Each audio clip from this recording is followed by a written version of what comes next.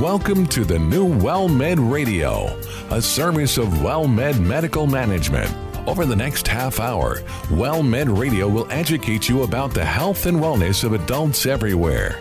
Co-hosts Dr. Marissa Charles and veteran broadcaster and attorney Ron Aaron will share information to improve your health and well-being.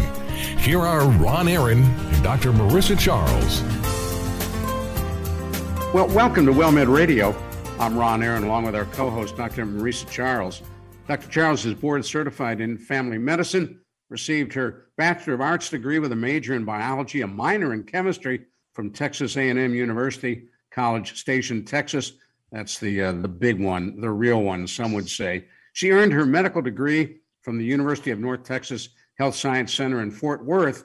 Dr. Charles completed her family residency at the Corpus Christi Spahn Memorial Hospital in Corpus Christi, Texas. And we're delighted. In fact, Dr. Charles, we're going to jump down to Corpus Christi in just a couple of moments.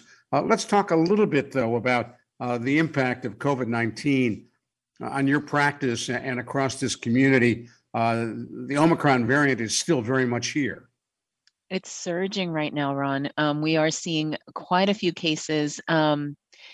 I will say for most people that are vaccinated and boosted, the symptoms, although not like non-existent, but they are a little bit milder.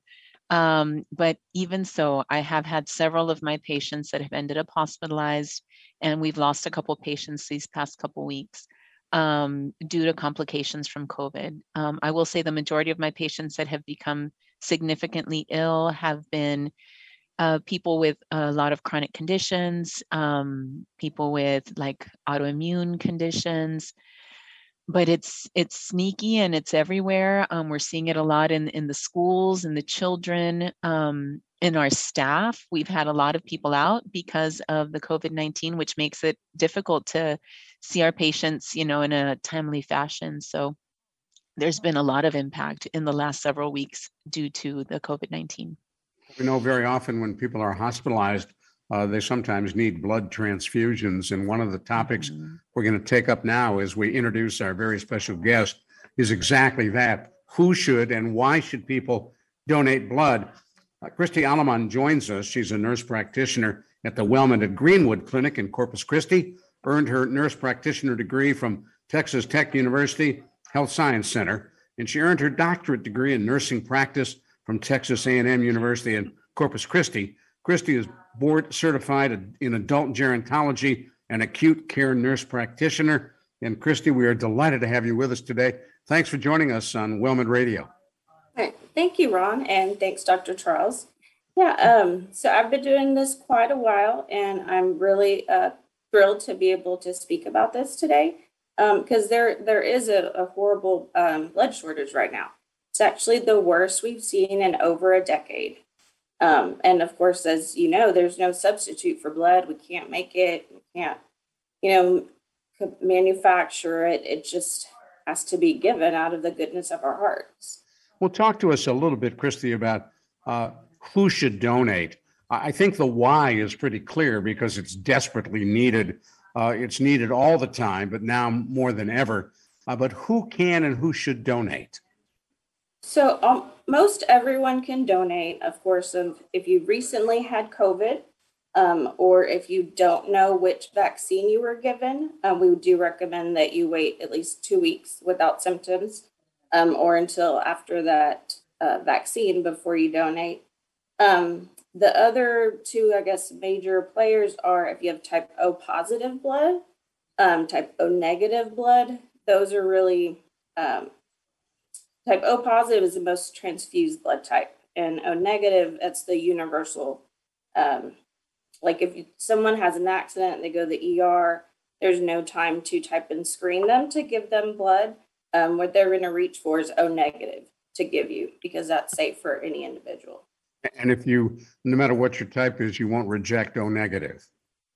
Yep, O negative is safe for everyone, but that's usually always the one that's the shortest. Now, what about age? There are some folks who think, and in my own case at age 79, people think, well, I got old, tired blood. Nobody wants my blood. We do. We want your blood. We do want We it. want It's your true. blood. We want your plasma. We want your platelets. We want all of it. Like I said, unless you've got, some active disease or something that's really taking your immune system down. Of course, if you're getting chemotherapy or, anything like that, then of course that's not safe and you need to speak with your primary care provider about that. But really, besides that, it's okay. You just, hydrate before they do a few checks on you to make sure your blood pressure is stable. You're not sick, you're not showing signs of an infection. But other than that, no, we want your old blood. Stay with me just a minute. I've got a bunch of questions along that line. If you've just joined us, you're listening to WellMed Radio. I'm Ron Aaron, along with our co-host, Dr. Marisa Charles, and we're talking with Christy Alman. She is a nurse practitioner at the WellMed at Greenwood Clinic in Corpus Christi, Texas, and we're talking about what is a desperate need really all over the country for blood donations. And Christy, what about medications that people may be on? They could be on blood thinners. They could be on blood pressure medications. They could be on all kinds of different medications. Are those a counterindication to give blood? So just blood pressure medications, usually not. That's not a contraindication.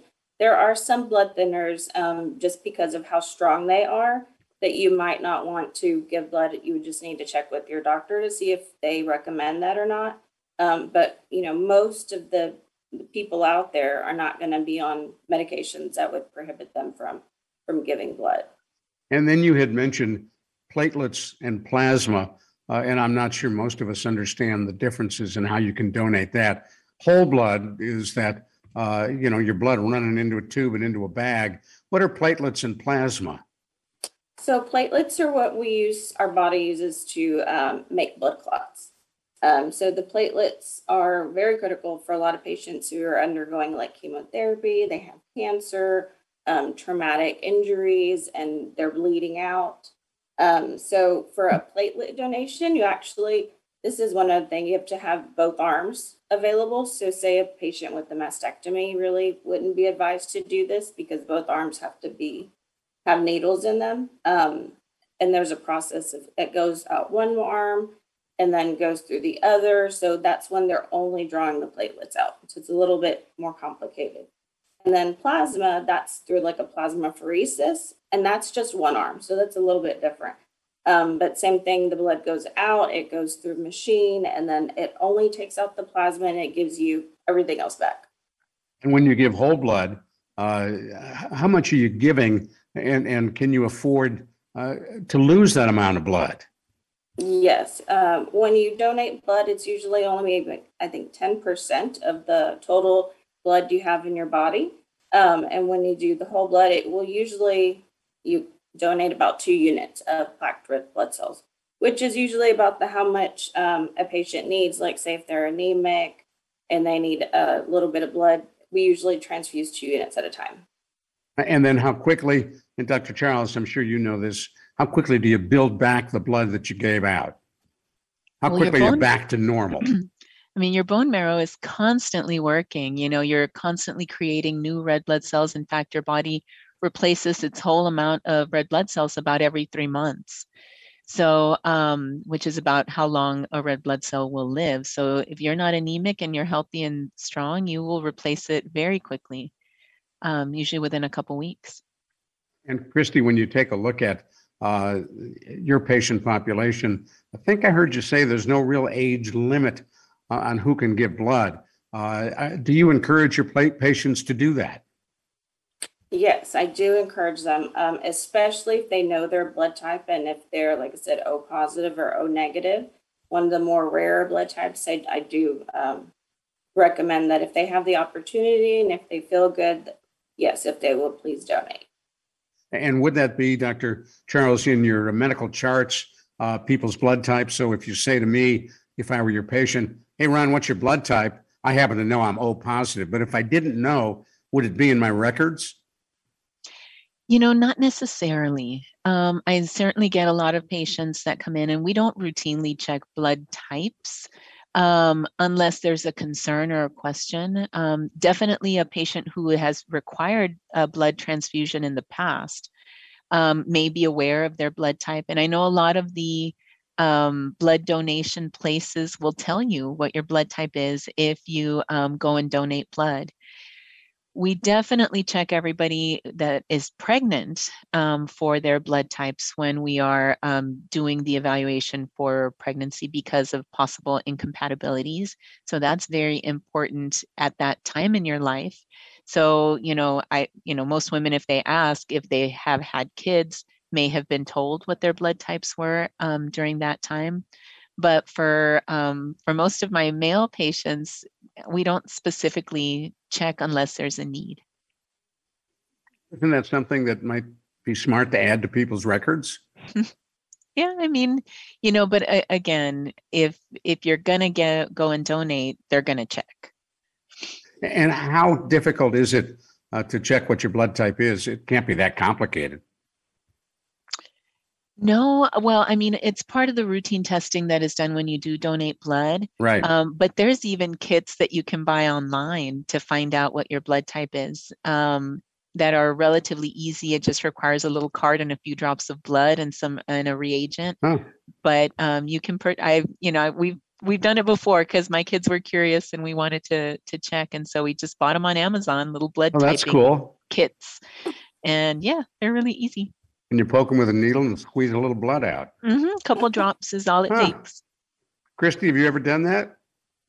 I have not done that one. I know what blood type I am. I'm O positive. I've never done an at-home one.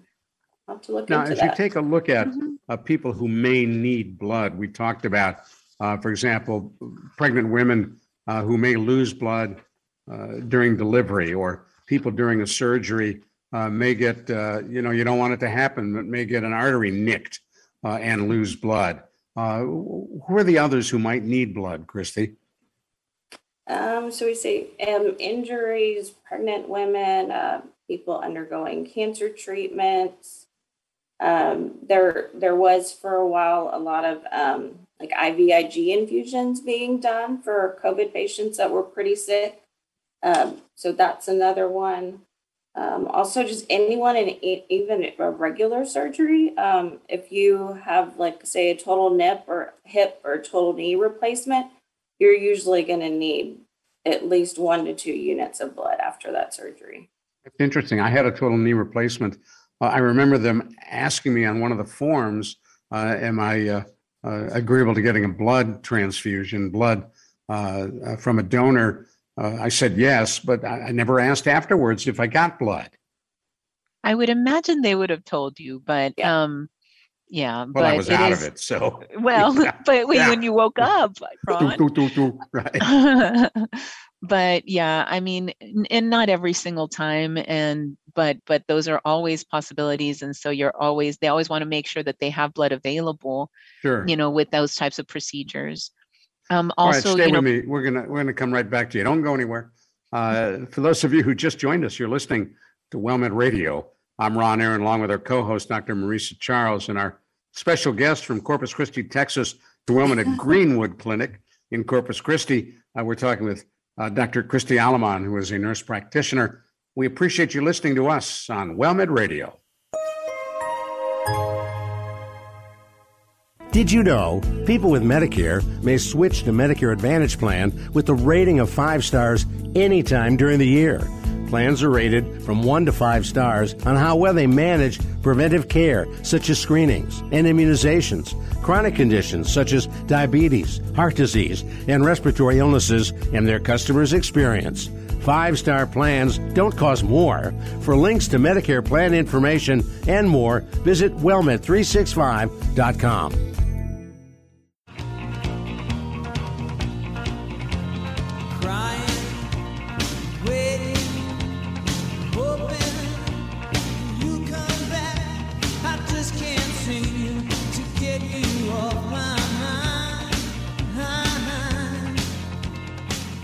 We're so pleased you were with us here on WellMed Radio. I'm Ron Aaron, along with our co-host, Dr. Marisa Charles. Dr. Charles is a primary care physician. If you get to San Antonio, You can find her at one of the WellMed clinics, and I know she'd be happy to say hi to you, part of the Marisa Charles fan club, and you can get a chance to say hi to her as well. We're talking from the WellMed at Greenwood Clinic in Corpus Christi, Texas, with Christy Aleman. Dr. Aleman is a nurse practitioner, and we're talking about blood donations and why it's important. And Christy, as you take a look at your patient population, which, like Dr. Charles, is primarily Medicare eligible patients, again, the misconception is you can't give blood if you're over a certain age. Turns out not to be true. And I'm assuming when it comes to platelets and plasma, almost anybody can give that as well. Yes, Ron, that's correct. It's not really age that's a determining factor or something that would deter you. It's more of just the overall health status. I mean, I have plenty of, 85-year-olds that their labs are perfect. I'm like, your labs are better than mine. They get around great. They might be on 2 medications, but then you've got some younger people that actually, are immunocompromised and take multiple medications, and those patients wouldn't be a great fit. But it's not really the age; it's more of just the overall health of the person. Now, you are board certified in adult gerontology. What led you into that field? I just like adults and geriatrics. I like my kids, but I don't like treating children. I prefer my elderly. I think they're just a lot nicer. I can fix them, and they listen most of the time. Kids just don't listen. I just like the adult gerontology so much better. And as you take a look at your patient population, how are they surviving COVID? It's up and down here. I think with each variant that comes out, we take dips again and our admissions go up, but I think it's getting better. People are, they're listening, they're staying home more. They're getting vaccinated, which is, majorly important. And they're staying up to date with that and making sure that they get their booster too. They're even proud. They're like, I got my booster. I'm like, great. And then they got their flu vaccine. So I think that's really helping a lot. And for those who are wondering if you've just had a vaccine, whether it's flu or COVID-19, you can still be a blood donor. You can. The only time you can't be a blood donor after COVID is if you received a live attenuated vaccine, which we really don't give, but there are some like in other countries, or if you're not sure what vaccine you got, but then we need to wait 2 weeks. Is that vaccine you'd have to worry about? The one, if you got a live attenuated. Oh, right. So we don't do that here. No. So those are the only two. If you had the live one, or if you're not sure which one you got, you would just need to wait 2 weeks before donating blood. Or you're saying what if about you had flu vaccines? I'm sorry, Dr. Charles, go ahead. I was just going to say, if you've had the active disease, like if you tested positive for COVID and were ill, then you wait same 2 weeks after symptoms. Mm-hmm. And flu vaccine, if you've had that, you can still donate. That's okay. Yes. Let's talk a minute about the flu vaccine itself. Dr. Charles, with all the attention on COVID-19, I think some folks are perhaps neglecting getting that flu vaccine. With the influenza, that's something that we recommend every year. And the thing about flu is that it is seasonal. Now, last year in 2020, 2021 flu season, we saw very little cases of flu, I think because people were masking and being very diligent with their hand sanitizing, which was... And we weren't going anywhere. We weren't going anywhere. We were staying home. And so the flu did not get transmitted. It's not quite as infectious or contagious as the COVID is.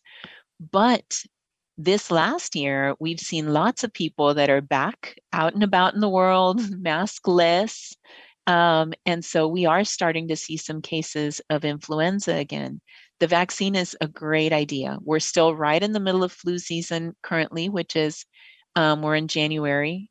So we do recommend getting a flu shot this year as well, for that extra protection, because it's not impossible to get a case of COVID and influenza at the same time, which you can imagine would be devastating. That's a double whammy. Yeah. Wow. So not And- common, but not impossible. So, wanting to prevent that. And it's not too late to get the flu vaccine, is what you're saying. Absolutely not. Absolutely not. Now, For- ideally, we want people to get their flu vaccines around September, October. That's usually a better time to get it, but it's not too late. Yeah, and what about a booster for the flu vaccine? You hear so much about getting that COVID-19 booster. We're not recommending that when it comes to flu. Not this year. I mean, there has been other years where we've had strange flu variants where we have needed to get boosters, on, a second dose a month later. There have been times where we've had to utilize that technique in order to really protect against the flu for that particular season, but it doesn't seem to be the case this year. We'll talk a little bit, Christy, about folks who are going to donate. Maybe it's the first time for them. They are hearing about the need, and the need is critical. Are there some things that people can do to make that donation process easier? I'd say just make sure, you hydrate well before. Of course, you want to make sure you eat something, drink something so that your sugar's not dropping when you're sitting there. Just make sure you're feeling good that day. Like, you don't want to go donate blood on a day that you're feeling already under the weather or something like that, because that's just going to pull you more under. And I know some people suffer from psychosomatic issues where if they think about giving blood, suddenly they get very dizzy and don't feel well. There's no real impact of actually giving blood, right? No, but they usually do want you to stay for a little bit. I mean, you've also been laying down flat for a few hours. So, your blood pressure can drop when you get up, like just a healthy person. So it's, like I said, hydrate before you go so that you're already replacing some of that volume that's coming off. And hydrate also helps the blood flow.